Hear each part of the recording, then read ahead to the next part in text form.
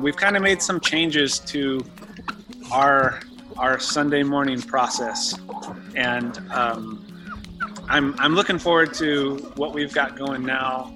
Today will be a little bit more like what we normally do on a Sunday morning here at the barn.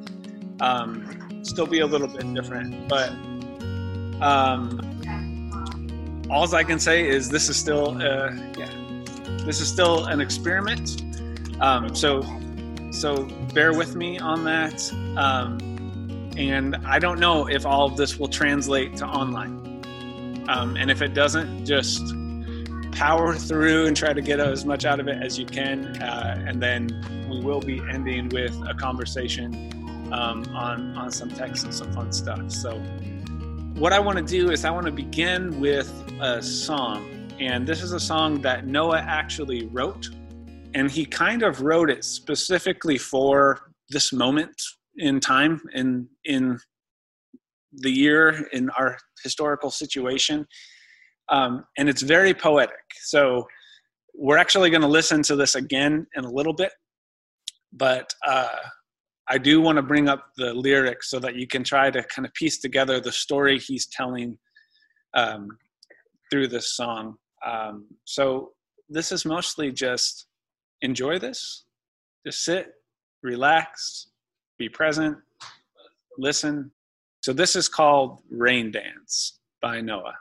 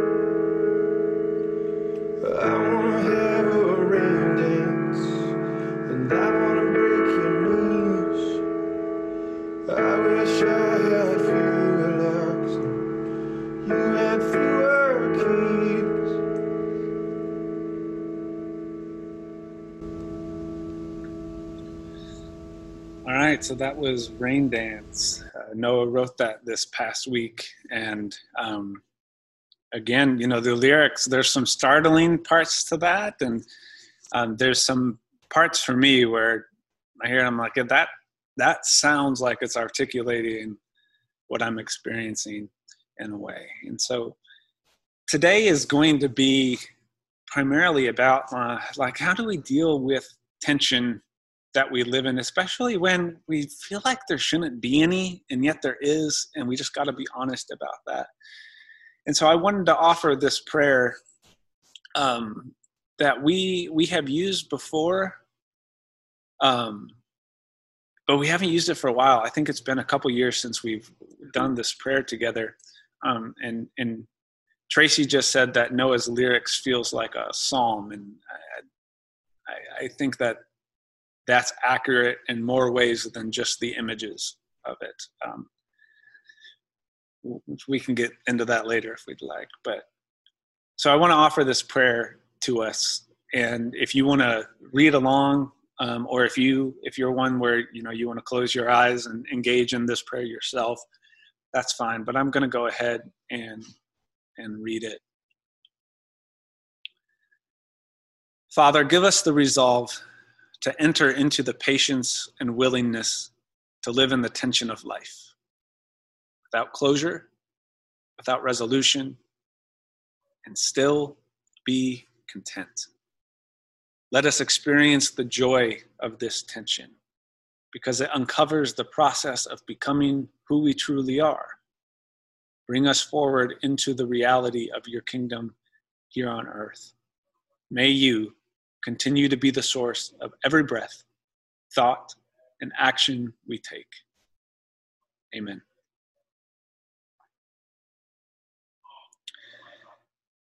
I want to invite you all into a time of meditation. And again, I don't know if this will translate into online, but it's a big part of something we do, and it feels really appropriate right now. Specifically, this meditation, as I was reflecting on it, it just felt like, yeah, this is about where all of us are. And so if you want to go ahead right now and turn off your camera and just sit and close your eyes and actually go through this as a meditation, please do. You have absolute permission to do that.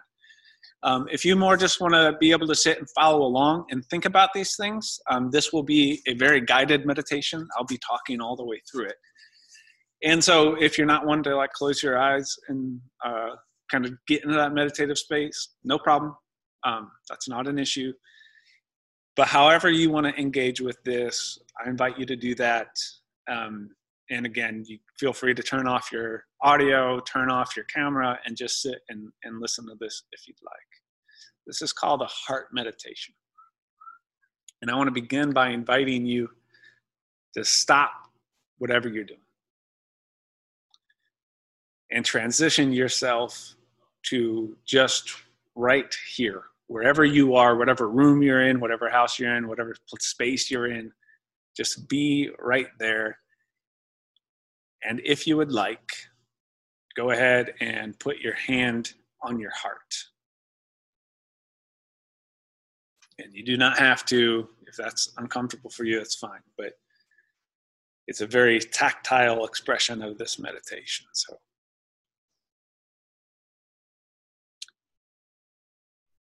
with your hand on your heart,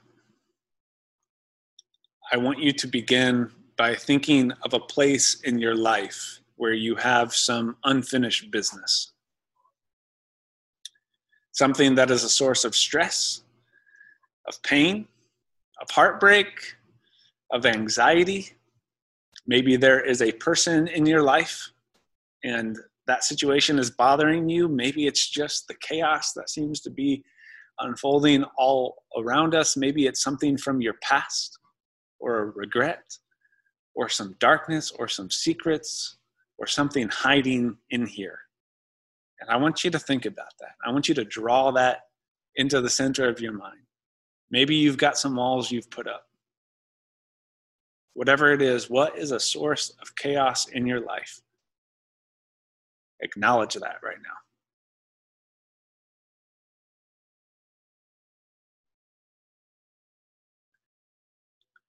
Now I want you to let that go for a second and switch your focus. With your hand on your heart, I want you to turn your focus to your heartbeat. Feel your heart. Feel it beating. And as you take a breath, Feel that air moving into your body and direct that breath into your heart. Feel the strength of this organ that is inside of you. Feel the power of your heart. Feel the beauty of your heart. Feel the mystery of what is keeping you alive. And as you feel your heartbeat, feel the wonder at how you did not earn your heart. There is nothing you did to make this happen. You didn't have to prove yourself.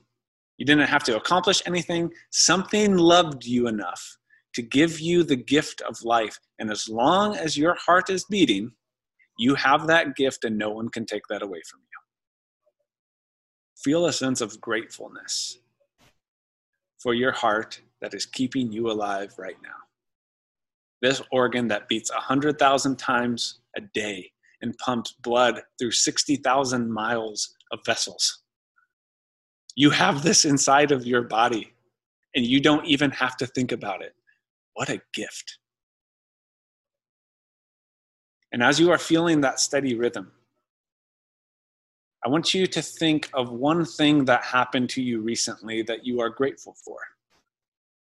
A person, a thing, a moment.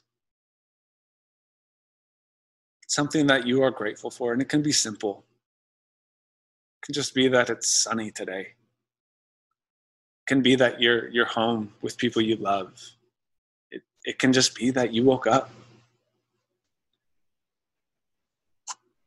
Now, the second thing I want you to think about is think of a specific moment, an experience, a memory, something that you remember vividly. And it can be something magical or sacred or powerful, or a moment where you experienced just a bunch of love. Something that stands out in your mind that defines what is good. I want you to think of this memory. Bring it up. Now step into that memory. Try to remember what was around you.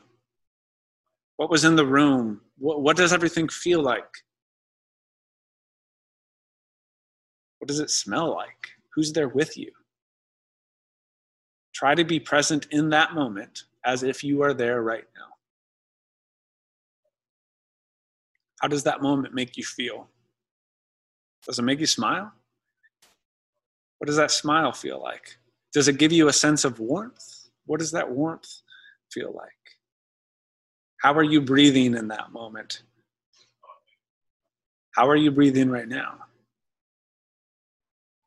When you are truly grateful for something, how does that make you feel? Keeping your hand on your heart. Now think of a recent moment, maybe something from this weekend, something that you're grateful for, someone you saw. Maybe it was just seeing the sun or feeling the warmth of the air. Maybe there was a coincidence that happened that made you smile. Maybe something unexpected happened or something came together in a beautiful way. Just now think of something simple that recently happened. And feeling your heart. Feel that heart beating. And what does your heart have to tell you about that experience, about that moment? How does your heart speak to you when you think of these good things?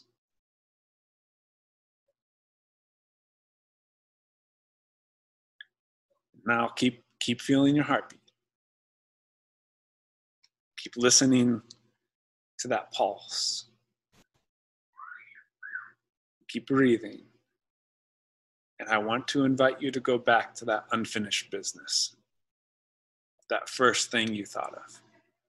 After we've now traveled through these beautiful, positive, grateful things, go back to that unfinished business. Go back to the pain or the darkness or the stress or the anxiety.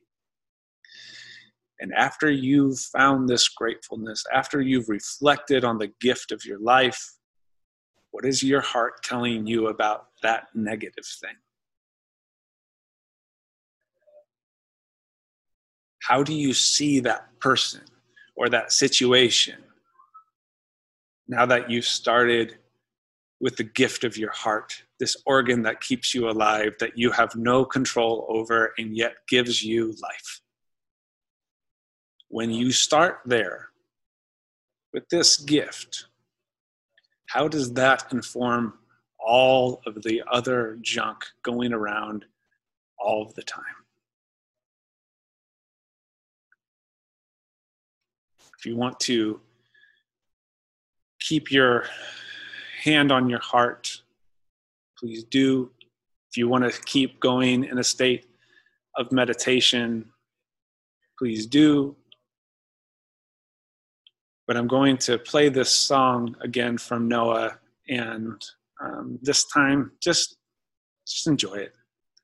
And maybe this song now might make a little bit more sense and might speak to you in a different way once we've begun with our heartbeat. So again, this is Rain Dance by Noah Martis.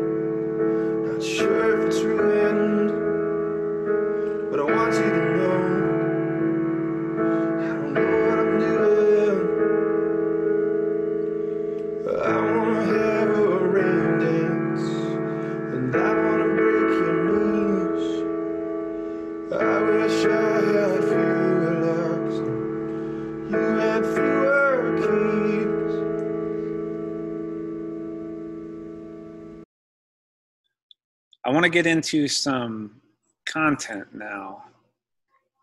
And I'm going to have a lot of stuff on the screen. So I'm sharing that with you all. So hopefully you're able to see it and follow along that way. This is going to be called, Is There a Word from the Lord? Resurrection, Doubt, and Vincent van Gogh, because it's really hard for me to go too long without talking about Vincent van Gogh. So alas, here we are. So here's the deal. Here's what I want you to do. I am going to give some content. This will be similar to the Palm Sunday content that we did. I'm going to just give some stuff, give some thoughts, explore some things, and then I want us to have some conversation on that once that's done. I feel like some of the conversations we've had, people have felt a little bit too quizzed, and therefore have not been as forthright about saying things. And so my thing here is I'll try to give the information, But then I want to ask a question that everybody can have an answer to, which is, what do we do with this? So as I go, if you have paper or a notebook or your phone or however you want to do it, write down thoughts, write down questions. Something gets said where you're like, I want to go back to that. Write it down, make a note of it. And then once I get through everything, we'll hark back to whatever y'all want to explore more or ask questions about, or if you just feel compelled that you want to share something, we'll do that for a little bit, and then we'll be done for the morning. So is everybody ready to go? I can only see a few of you, so I don't know if everybody's ready to go. But we're going to start out with the Gospel of Matthew. Because here's the deal. Last week we did Easter, right? It's Easter Sunday. It's celebratory. We explored that really weird parable that people this week were still contacting me about. Like, I still have no clue what's going on with that parable, which is great. That means it's a good parable and you should keep listening to it or reading it to make it stick. But there's another side to resurrection that comes out of the Gospels. And I want to explore what's going on. There's this different response to Easter. And last week we had said that Easter is not just one day. It's not Easter Sunday and then Easter's done. It's Easter Sunday and then you get this whole season of Easter. And that whole season of Easter is meant to be a reflection on what it means to be Easter people and continue resurrection and all of that. And so I want to bring up a part of that narrative that I think is important. It doesn't get brought up a whole lot, but there's something that happens in the Gospel of Matthew specifically, and we'll also look at the Gospel of John. And this response to Easter seems particularly appropriate during this chaotic crisis that is our historical reality. The timing of Easter this year is crazy. Like, we're celebrating the conquering of death while our country is in a crisis, a pandemic, a quarantine. So I think we have to ask the same question, and I really think it's better for us if we do. So, Gospel of Matthew, chapter 28. So just I'll read this. Now the 11 disciples, because there's 11 because Judas had that thing. Y'all remember that? Okay, so the 11 disciples went to Galilee, to the mountain to which Jesus had directed them. When they saw him, they worshiped him, but some doubted. That's a part of the resurrection story in the Gospel of Matthew. Now, I don't read this and I go, 6 of them worshiped and 5 of them doubted, and we have the split.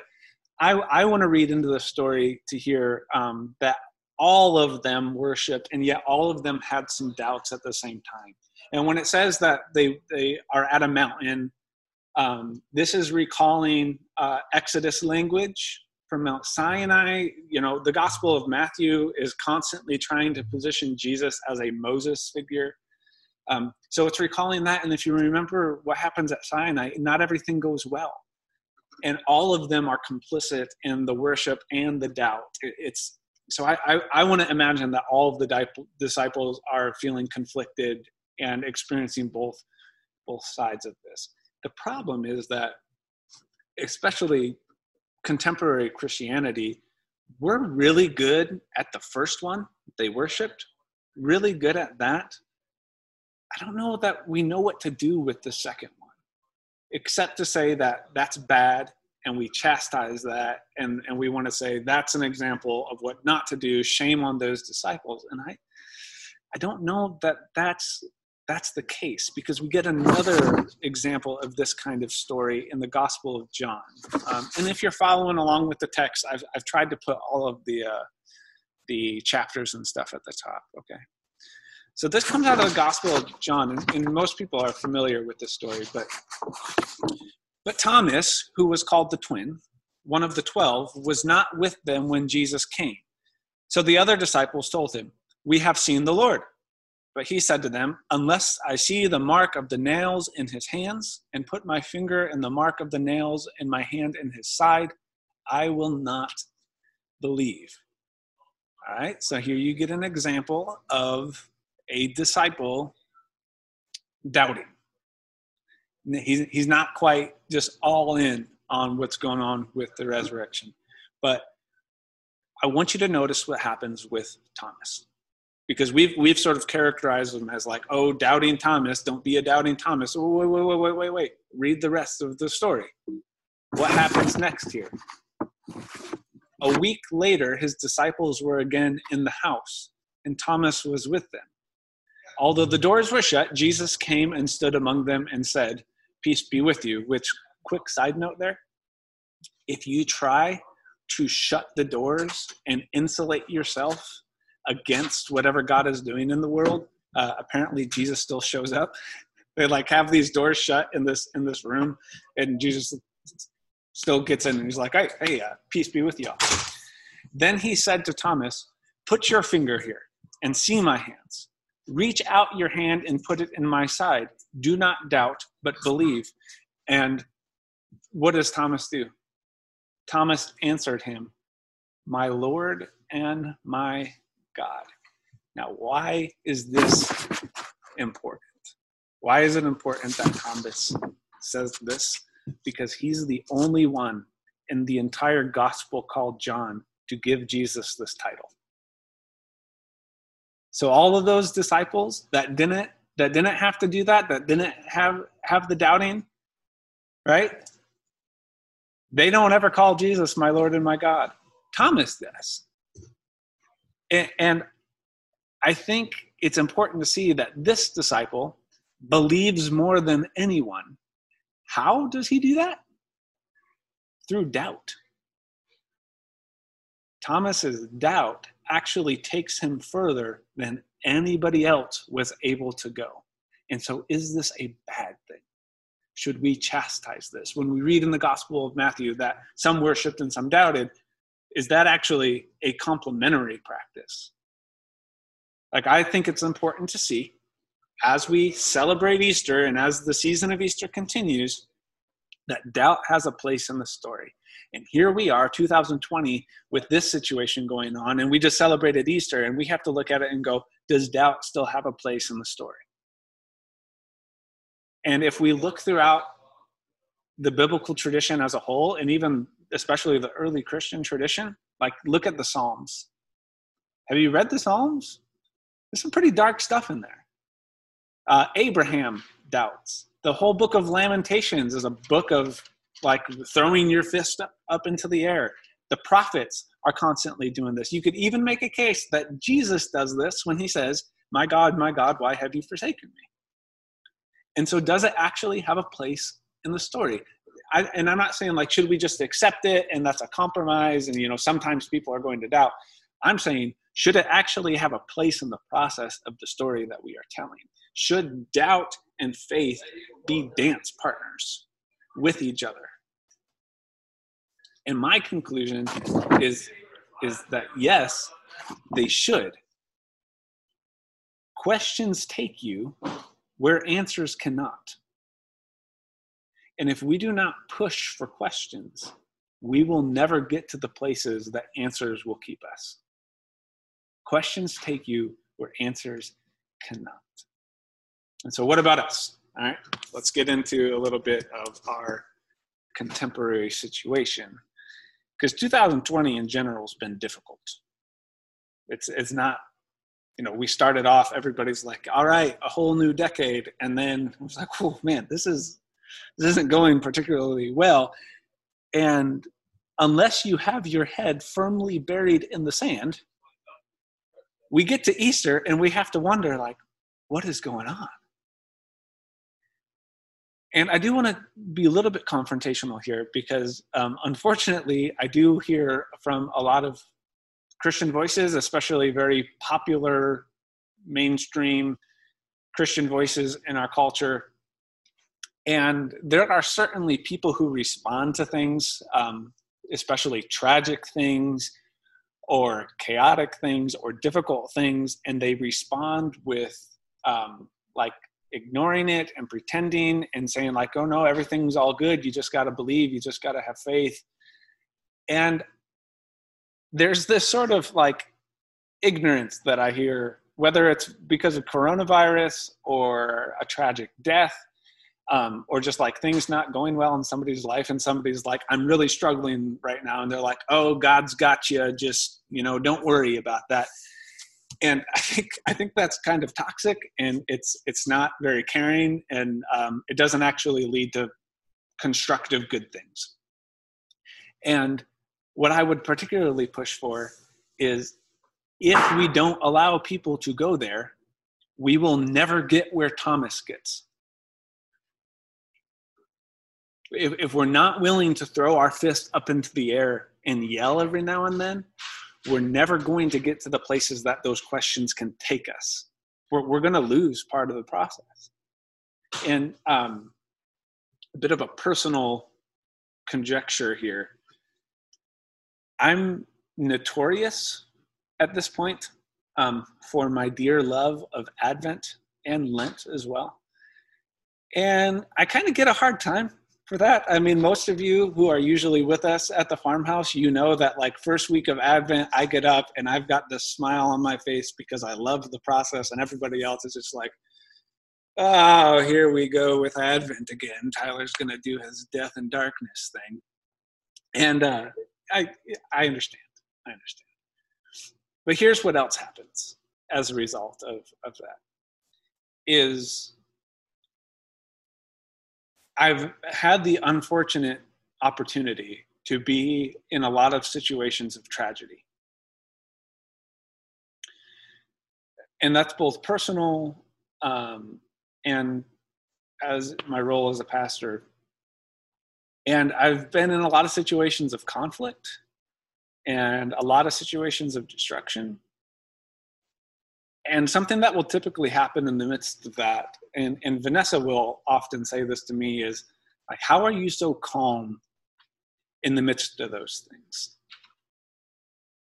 And part of it is everybody grieves differently, and there's really two different directions that you can grieve, and so that's a natural part of the process, and you see this with a lot of different people. But particularly for me, when I find myself in those situations and I go like, all right, I've got this. This is what needs to happen. Here's where we are. And I have this sort of calmness. And somebody say like, how are you able to be calm? My answer is like, because I do Advent, because I do Lent, because I read the whole perspective of what's going on in our tradition, not just the good things. And maybe, I think I actually have this. Yeah, I would. This has kind of been a guiding intention for me in my life.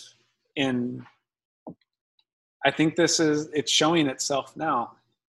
If Christianity did Advent and Lent well, we would be set up quite well for what's going on. So this is the thought: train in your good fortune to fortify yourself against the crisis.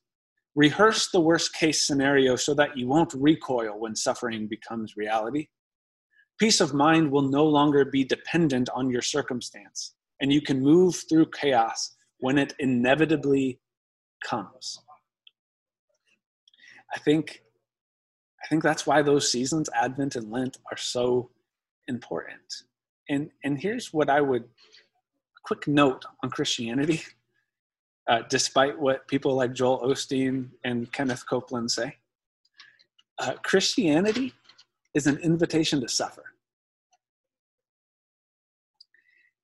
It's an invitation to endure. And remember the question from last week? How do we overcome death? Through death, through sacrifice, through selflessness. And that's a difficult thing.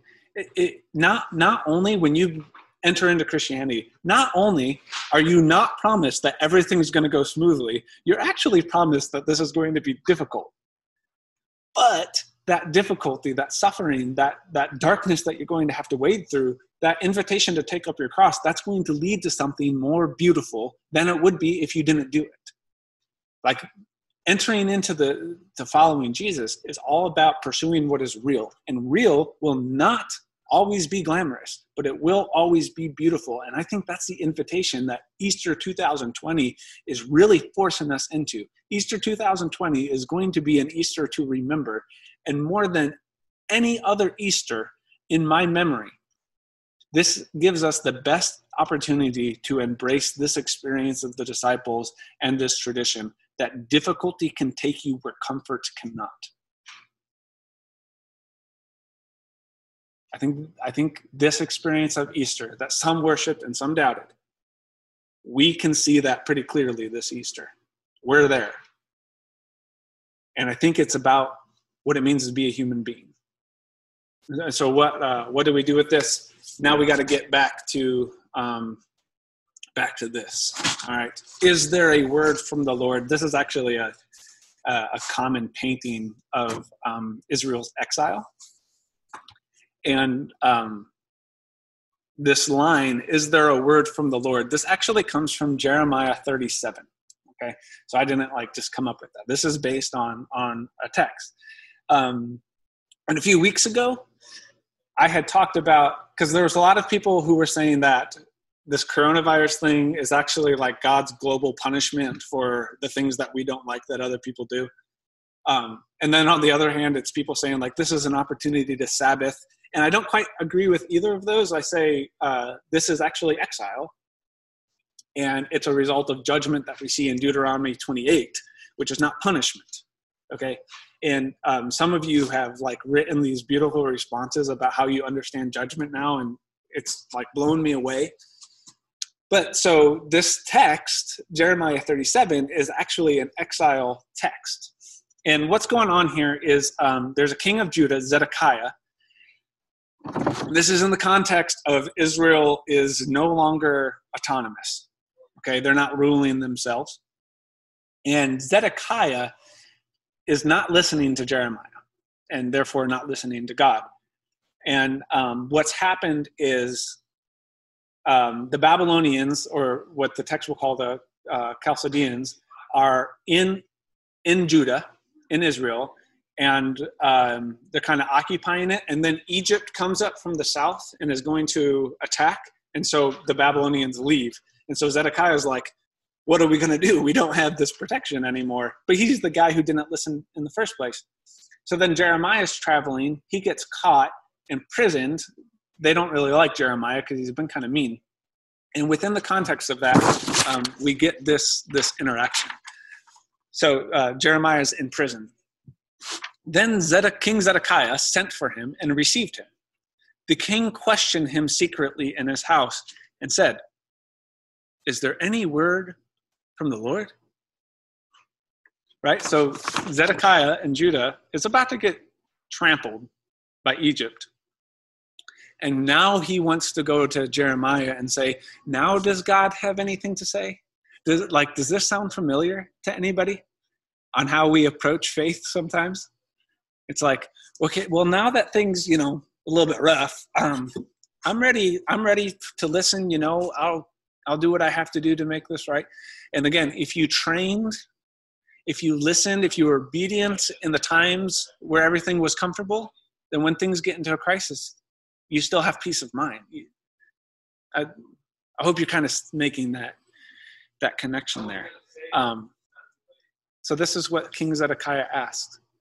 I think this is a question that we are asking right now. Is there any word from the Lord? I think that's an appropriate response to Easter. Well, Jeremiah answers him. And this is what Jeremiah says. Jeremiah said, "There is." Then he said, "You shall be handed over to the king of Babylon." And that's the word of God for the people of God. Thanks be to God. That's the word of the Lord that he gets. And my question for us is this: where we are too, right? We come out of Easter last week and it's like resurrection. Yes, death is being conquered. God is not giving up on the world. Things are still happening. A new story is being told. The world's moving in this direction. resurrection. And then we get like to Monday and it's like, but why is this happening? Why are people dying? Why are families getting separated? Why, on top of all of the other problems that are constantly happening in the world, do things feel even more heightened right now?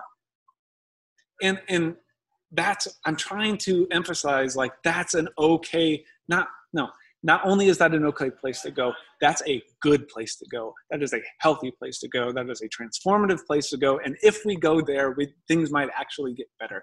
The disciples do this in Mark chapter 4, right? There's that whole thing where Jesus is asleep while they're on the sea, and they yell at him about that. And we turn that into like, oh, look, Jesus calmed the sea. He has power over creation. Really what's happening is Psalm 44 and Psalm 46 are being put into conflict. And Jesus says, like, I know it seems like God is asleep in the midst of Gentile domination and foreign occupation of Israel. I know that's what it seems like, but be still, because God's still at work here, even if it doesn't seem like it. Or you get that text in Matthew, I think it's Matthew 11, where John the Baptist is in prison, and John sends his disciples to Jesus and says, are you the one who is to come, or should we expect someone else? And, you know, that pretty clearly, like, hey, John's having a little bit of a moment of crisis there. He's genuinely asking Jesus, like, I thought you were the Messiah. What's going on? Well, why would he ask that?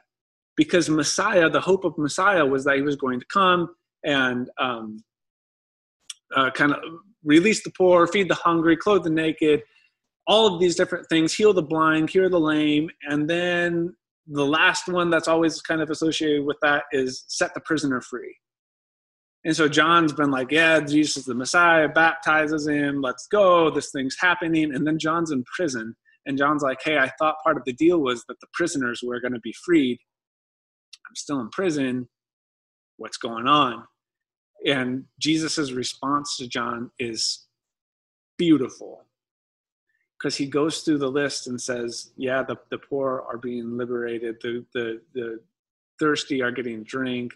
The hungry are being fed. The blind are cured. The lame walk. And he ends it.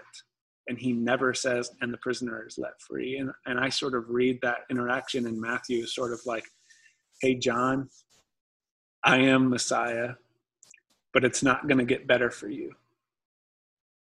But don't give up, because the story's not over. And Jesus goes into this teaching of blessed are those who don't give up on account of me. John, you're not going to get out of prison.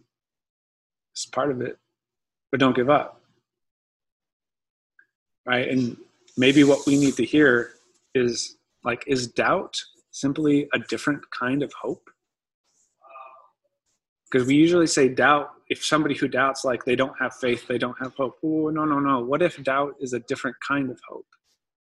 What if doubt actually invites us into a different way of being? Because this, if you remember from last week, this is the promise of resurrection. It's a process. Jesus rising from the dead doesn't take care of everything all at once. And if you remember our parable from last week, Theodim, right? Theodim is sent back. He's been given this gift. He's seen Lord Ellesmere, and he's sent back, and it's like, you still have work to do. And whatever's happening with resurrection, it's like building a house. It's like the water of an ocean carving a cliff face. It happens drop by drop by drop by drop, and it is a process. And that is where the hope comes from. Can you trust this process? Like, when we ask, is there any word from the Lord? We have to be open to hearing kind of a word. And it's that this is going to be a process. So this brings me to one of my favorite people, an artist. You all know where this is going. And I'll keep this brief because I have done this before.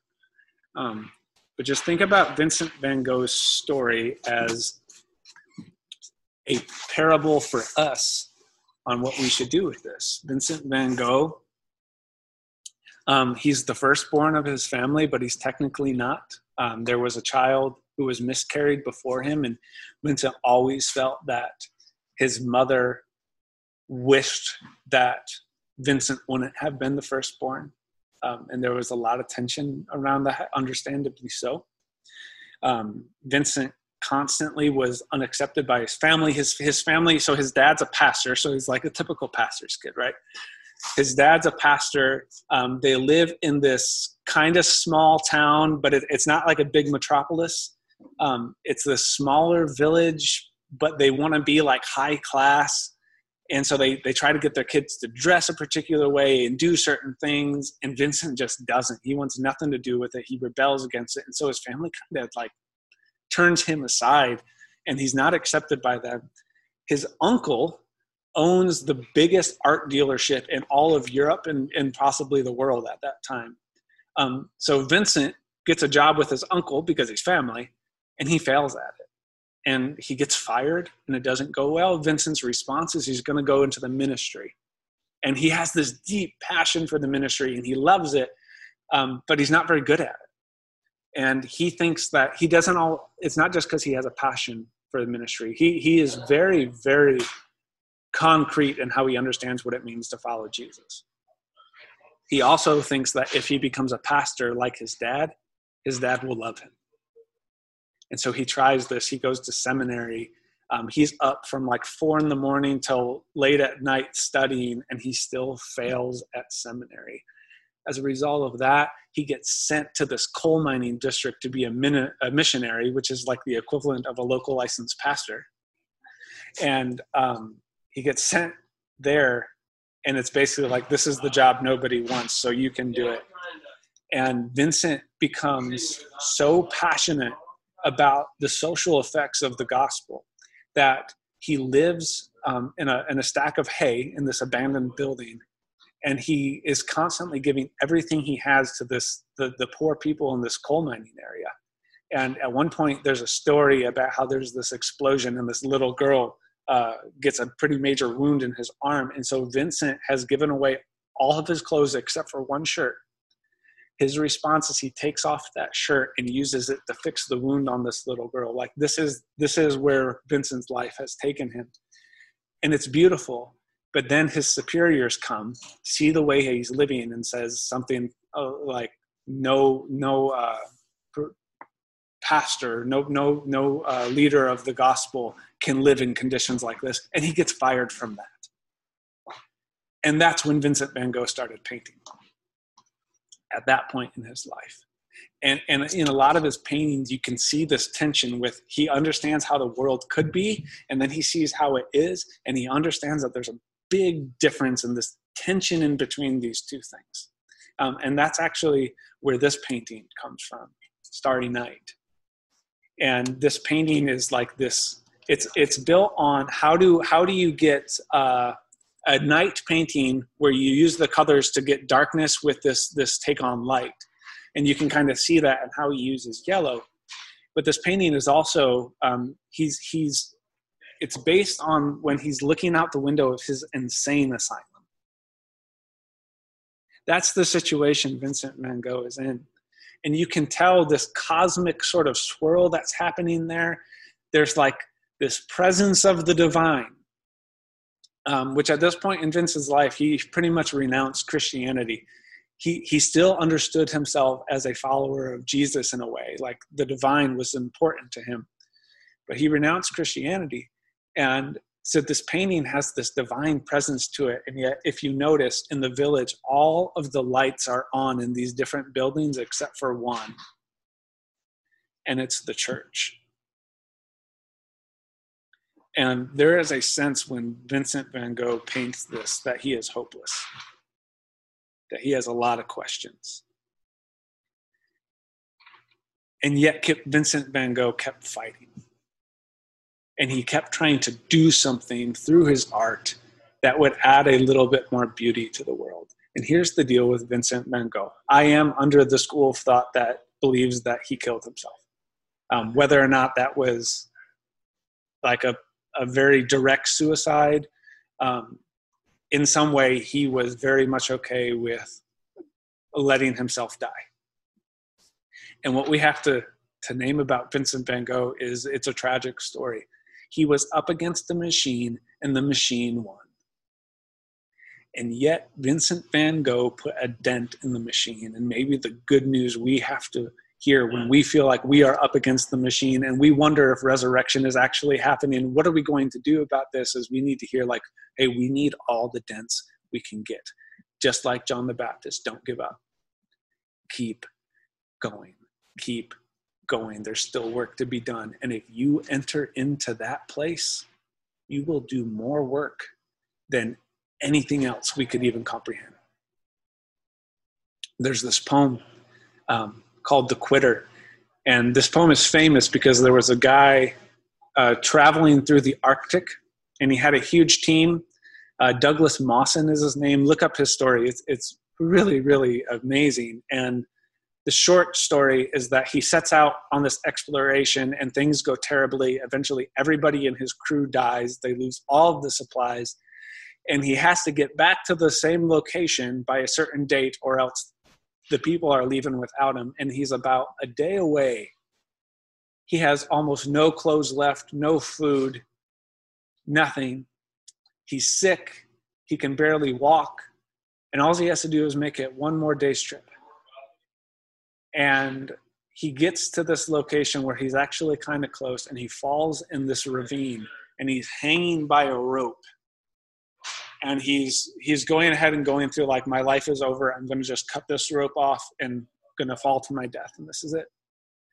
And in that moment, he recalls this poem, and specifically this line where it says, just have one more try. It's dead easy to die. It's the keep on living that's hard.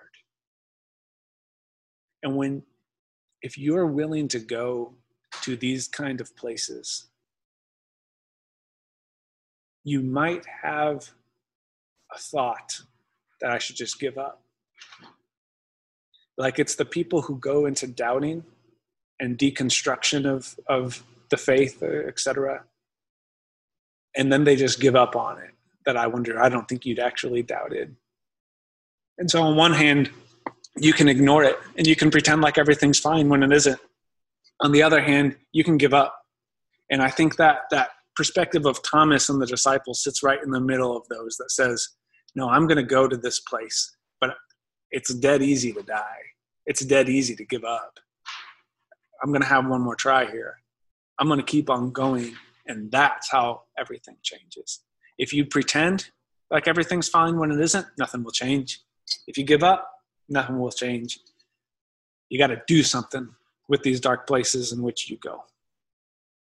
And so the first thing I would say is, if you doubt, you're in good company. You have an entire biblical tradition that stands with you in that. Second, with doubt, is that if you go to this place, let it be done in a way that compels you to see the world in a different way. Because when you see the complexity of the world, you're more likely to foster this divine imagination of what needs to happen next within that complexity. My take here is asking questions, especially about Easter, especially about coronavirus, the world we have. Asking questions will take you where answers can't. So let's be people who ask questions, because it'll take us somewhere. So I'm gonna end with this, and then whatever questions, thoughts, comments you have, I'd love to keep talking. I'm gonna stay on for a while, but if you're one who's like, that I'm gonna go wrestle with this on my own, that's fine. And you can log out at any time. No hard feelings on that. But I do want to end with this quote, and then we'll open things back up. This has become a sort of mantra for me right now in this situation. When the whole thing started, like the quarantine stuff started like a month ago, I stood up in this barn. That was the last time we met in here. And I said, like, hey, normal is done. This is an opportunity for the church to start changing culture and taking things the way that they need to go. Like we talk about, make God's dream real in the world. We haven't been doing that in Christianity. We better step up our game. So this has kind of become a mantra for me. So I'll share this with you all. Let us hope that we will not return to normal. When we suffer, When we endure crisis, the landscape under our feet shifts, and the world can't ever be the same. Returning to normal would be the hope of resuscitation. What we are interested in is inherently different than reviving the old, for we are looking for resurrection. Therefore, embrace that normal is done, and that what was normal was never the way this was meant to be in the first place, because what was normal might have been insane. Instead, what we have is opportunity. Suffering and crisis is the loss of normalcy. Concerns and questions, worry and anxiety, hopelessness and doubt may become our driving fear and response, but if we pay attention, we will notice something emerging from that tomb in the midst of our uncertainty, the opportunity to confront the world as it is in the hopes of the world as it could be. When we are confronted with our mortality, with apparent failure, and with suffocating hopelessness, we have the opportunity to retune our focus to what truly needs to happen. Unwanted experiences, then, might be why our invitation is to a life of difficulty and suffering through selfless, cruciform patterns of living. And though it may begin with apparent hopelessness, it slowly awakens a different hope, reveals a different imagination, and as a seed emerging from doubt compels us to be the very thing we were looking for in the first place. In other words, it is in the questions after Easter that we may, for the first time, truly find resurrection. At this point, if you took any notes and you have a question or you have a thought on something, and it can be anything, you can either raise your hand or use the chat or just go ahead and unmute. And I'm looking forward to seeing what all you guys think, in particular, like, okay, so what do we do with this?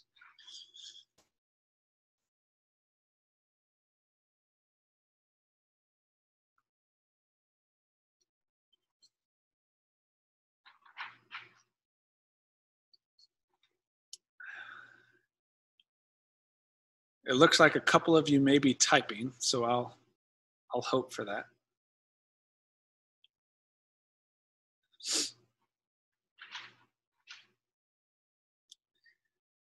By the way, it's really cold in this barn because we haven't been turning the heat up at all. I'm freezing right now, I'm shivering. So if I get up to go put on a coat, don't judge me, all right?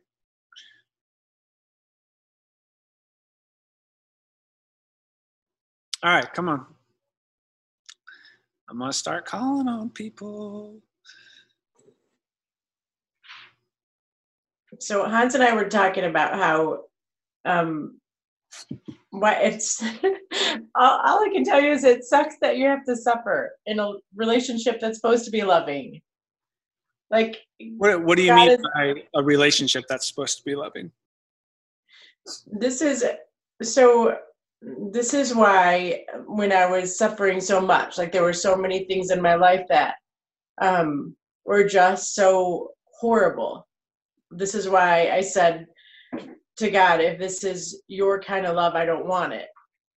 And it was a really dumb statement. Like, I'm totally willing to admit that, but it's just hard for me to imagine that a good relationship is a relationship with a God that watches us suffer. Like, it was it John that was in prison? Yeah. We were saying, yeah, and that he sees John in prison and he sees him suffering, but he doesn't fix it. All right, so this is a good example of go with that thought, but don't go to the apathy direction. And also, let's not pretend that this isn't a thought. Where will, if you lean into that, where will it take you?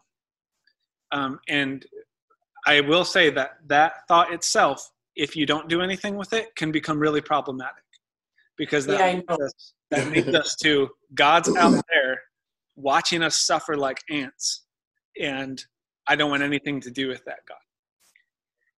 And for me, like a lot of people who say they're atheist, that's what they mean, is they're atheist to that, and I will concur. I also don't believe in that God, right? But there was a couple parts of your language that I would just switch. That, like, what kind of God would watch us suffer? You're assuming that God's watching. Isn't my understanding is, like, what kind of God would suffer with us the way this God does? The picture that we get even throughout exile in the Old Testament is still that God suffers with Israel. God suffers with Jesus. God suffers with John the Baptist, like, in all of this stuff. And this has been my interaction with a couple of the families who have been diagnosed with coronavirus. Is they're literally asking this question in the heat of the moment, right? Is like, what kind of God would allow this to happen to this person I love? Mm-hmm. And I want to switch that thinking of, like, you're assuming God did this. And what if the better image is, like, God's sitting in that hospital room with that person you love, feeling their pain and suffering with them? That's the image I want to, like, so I go into that question, Chantel, and I come out of it there, where I go, oh, what this really means is we have a God who suffers with, which is literally one of the names that's used for God in the Bible. We have a God who suffers with. So now what does that mean? Oh, that means every time I go have compassion with somebody, I'm actually being the presence of God to them, right? See how that takes you into, like, a more nuanced perspective in the midst of that. But I do think it can, if you don't do anything with that, I do think it can take you to that dangerous place of, like, oh, God's just up there pulling strings and causing suffering. The image we actually get when you throw your fist up in the air is God's right next to you, also throwing up God's fist in the air, and God suffers with us, okay? Mm-hmm. There's a couple things on chat here. You guys are really getting into this. Tracy said, when God did not release the prisoners, could it have been he released people who were prisoners to poverty, etc., and not literal prisoners? Yes. Particularly if you're reading the Gospel of Luke, you see that is marked with Jesus. And the prisoners throughout the Gospel of Luke, those in captivity, are all the people who are living in expense to the Roman Empire, right? So you're definitely right on that, Tracy. But for John the Baptist, in his immediate situation, it's like, hey, I'm in prison. You're supposed to free prisoners. Huh? What's going on with that? And Jesus's response to him is a little bit confrontational. Christy Lactas said, I was raised to not question anything. So now as an adult who wants to grow and learn, questioning is a muscle I have to intentionally exercise. Questioning everything you knew and living my own life and not my parents is a new freedom and so exciting. I mean, all I can do is say, like, right on, keep going with that. But also what I hope happens when people ask questions, especially about traditions, is that your questionings actually lead you to affirm some of the things that you might not have liked before. There's a certain adolescence coming around to going, I'll use an example from my life, which was hymns. So I don't like worship music in general. Most of you know this about me. But I definitely don't like CCM at all. And when I rebelled against all of that music, it was against hymns. And what I ended up finding was, there's a lot of ancient hymns that are really beautiful. And so I actually, something I rejected and questioned, I came back to with a more, like, matured acceptance of. And I think that's the same about various theologies and a lot of stuff where it's like, hey, if that's traumatic and deconstructive, yeah, throw it out. But don't be surprised if later your questioning causes you to come back and reaffirm some of those things in a new way. Okay. But I like that journey is so important. Trisha said, didn't John end up getting beheaded while in prison? Yep. He died. And I think that's part of what Jesus is saying is, this isn't going to go well for you, John. Like, you're going to die in prison, but don't give up that I'm still the Messiah, you know? Sean Clark. Aren't some of the prisoners released through their death? I like that. What happens to the insurgent who's crucified with Jesus on the Gospel of Luke? Right? Today you will be with me in paradise. Like, there's something profound about if life ends at death, then death won't be very surprising to us. But you remember that poem from last week, where death is life disguised? If God is renewing all of creation through the resurrection of the dead, well, then the story's not over. Okay. All right, that was like a hammer through of different questions. Anything else? Let's keep going if you'd like. I got about 13 more minutes that I can chip away with this.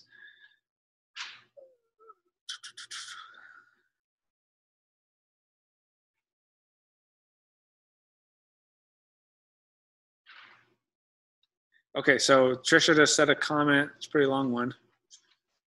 You all wondered where I got my long-windedness from.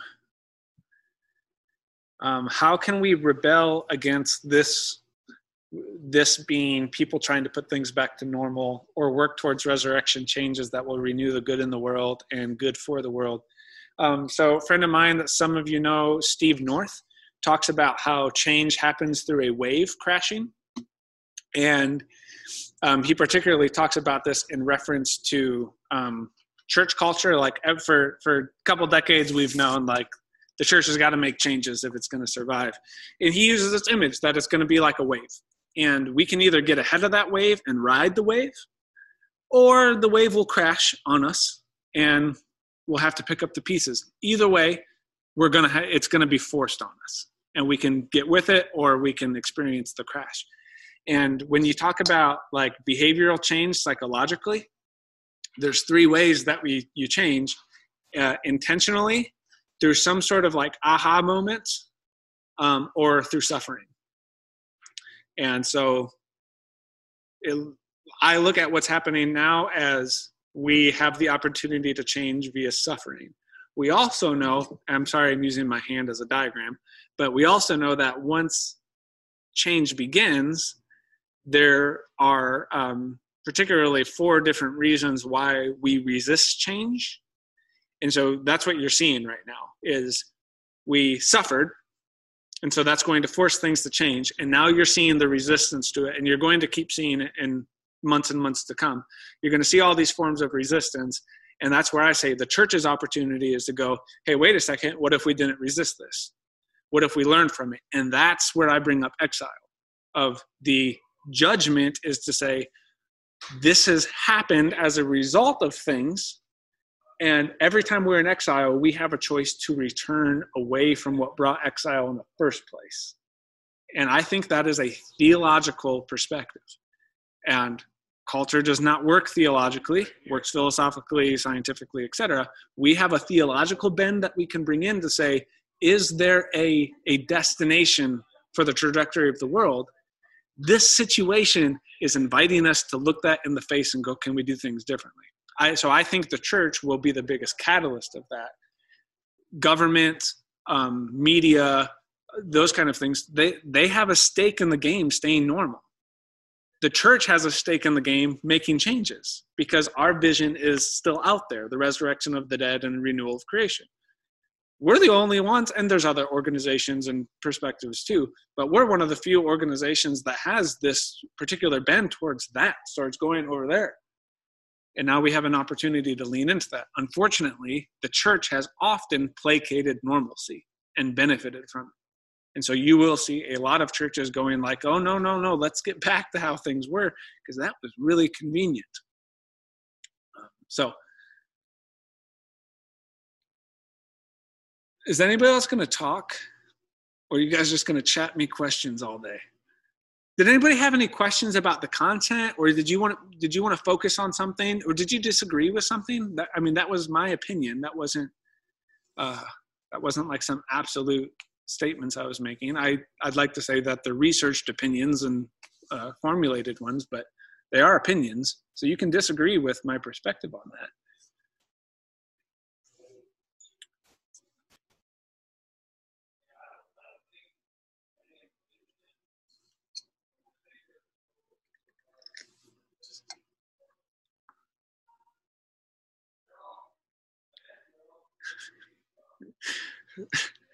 Thank you, Bob. Which, thank you for the recommendation to turn up the heat or put on a jacket. I will not turn up the heat because I am training myself in times of comfort. Some of you started shaking your heads when I said that. No, I do have a jacket like right here, and I just haven't put it on yet. But that line, Bob, hope for the best, but plan for the worst, I think that is a very good articulation of like a Christian ethic, which is like we have hope and we're going to, turn ourselves towards that hope, but we're also prepared for what's going to be involved in reality. And if we do that, like if we sit well in reality, I think my whole point is we will better move towards that hope.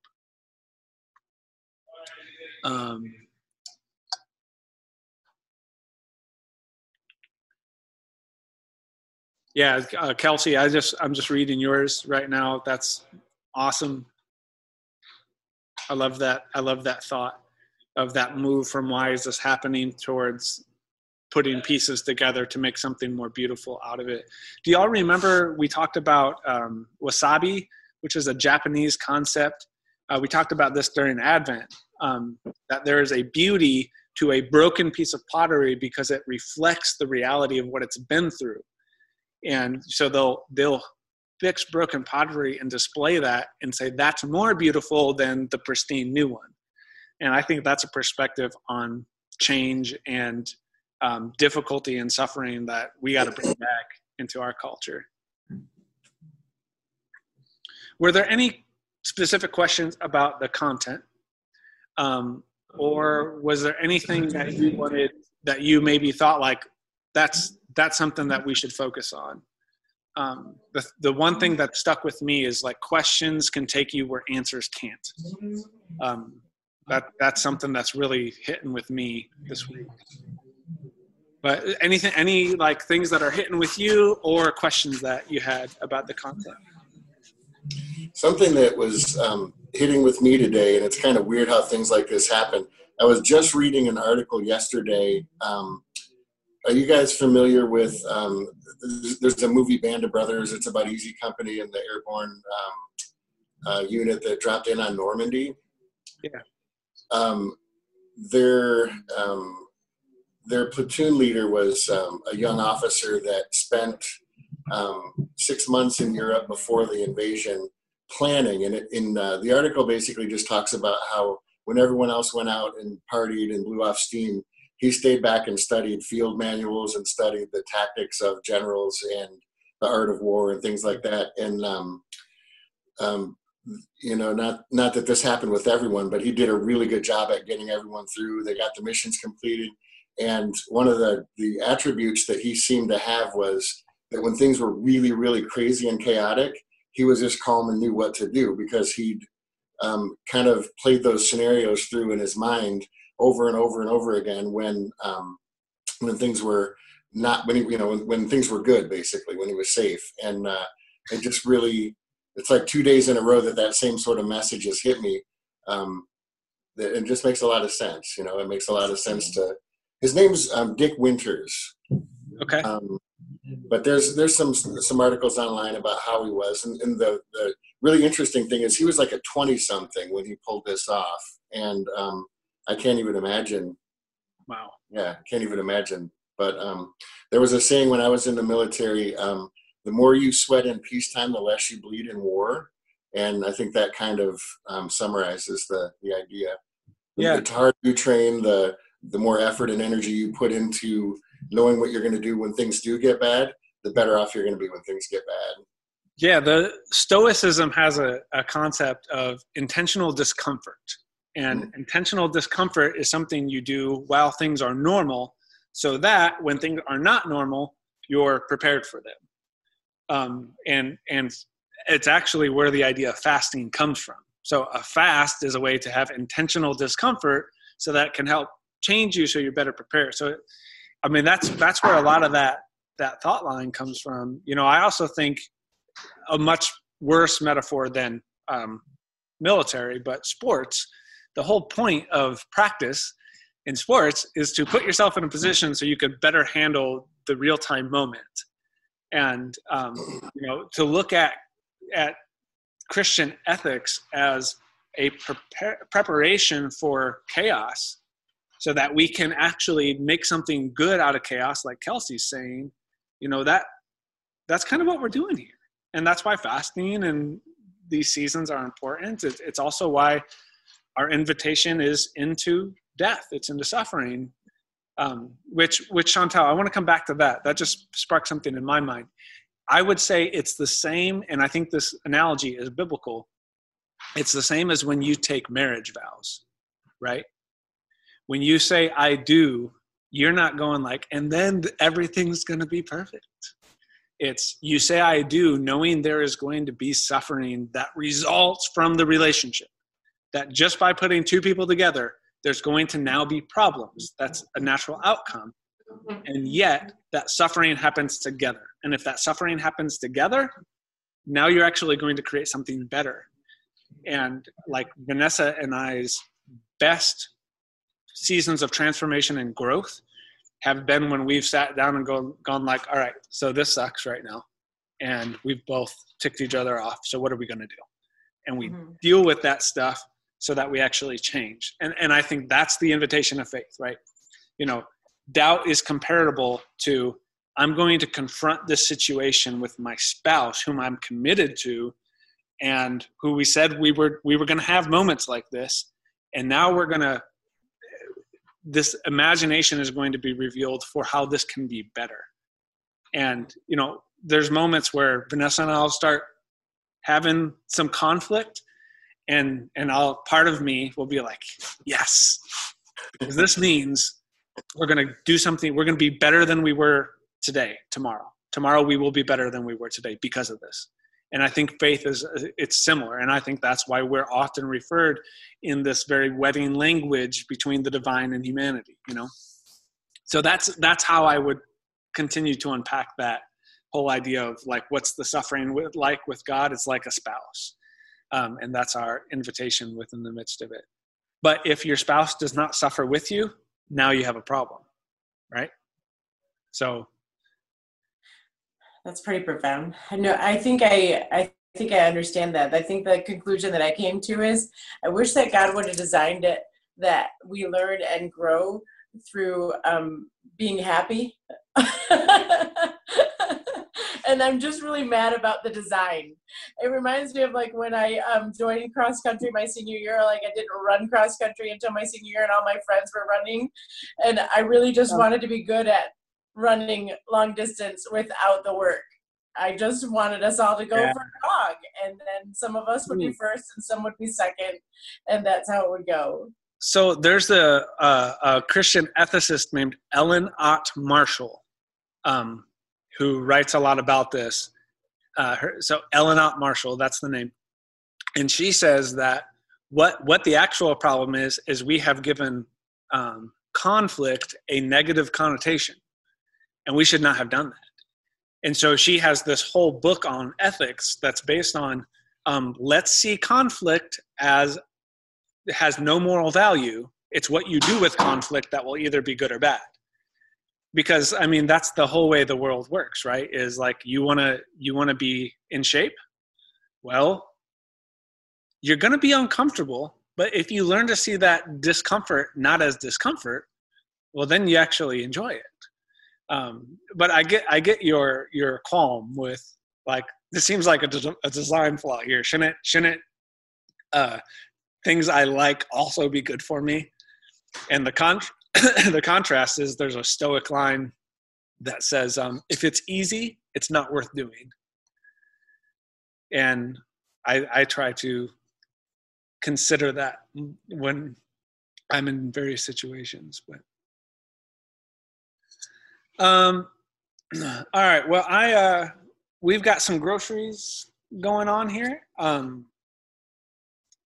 And if you ordered groceries, you can come pick them up if you'd like. Matt is here doing all that, but I'm going to go help him get some of that done. Now you all wait until the last minute to send in your comments. Using chat because I'm not sure my laptop has a microphone. That's fair. That's an excuse, but it's fair. The God's got you being toxic is relevant to me. I know one person who passed from Corona, one who just came through it, and one who is on the roller coaster. To imply that God is picking and choosing who gets better did not sit well with me. So I appreciate the permission to not embrace the God's got this mindset and being allowed to go into the negative. And I would just say, Tracy, realize that God's with you in that process. Like God's also going like, yeah, this isn't fair. This shouldn't have happened. Honestly, that's been the most groundbreaking thing with the family that I've been helping through this, is them realizing like God didn't smite us. Instead, God's with us in this. That's been a more powerful, and seriously, that's a beautiful image of Jesus's death and resurrection, right? Like God suffers with us and then helps us see it through. Amanda said, I have found personally that though the suffering is what produces growth, it doesn't necessarily happen in the suffering. It's the easier times that gives me a space to reflect on the suffering and use it for growth. And yeah, I would, because remember, let's say conflict has no moral value. It's what you do with conflict that will create growth or apathy. And I mean, the biggest indicator of the trajectory of someone's life is like, how are you working through conflict right now? Because everybody's in conflict all the time. So how are you working through that conflict? But this was a lot of fun. Those of you who are still here, did you like this process better than kind of the open-ended conversation? Did you like the song, the liturgy, the initial talk followed by conversation? Because I felt this felt more like us. Okay, so it sounds like there's some consensus there. So we'll keep going with that. But again, feel free to email me or contact me if there was something where like I didn't quite have this formulated, I need to think about it, and then I'd like to ask a question. That is absolutely fine. Otherwise, grace and peace be with all of you. Thank you guys so much for being here. I'm glad we can still have some communal formation despite the situation.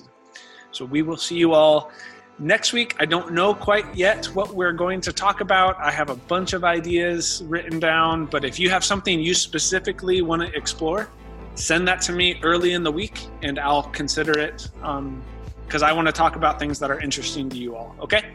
So grace and peace be with you all. We'll see you soon.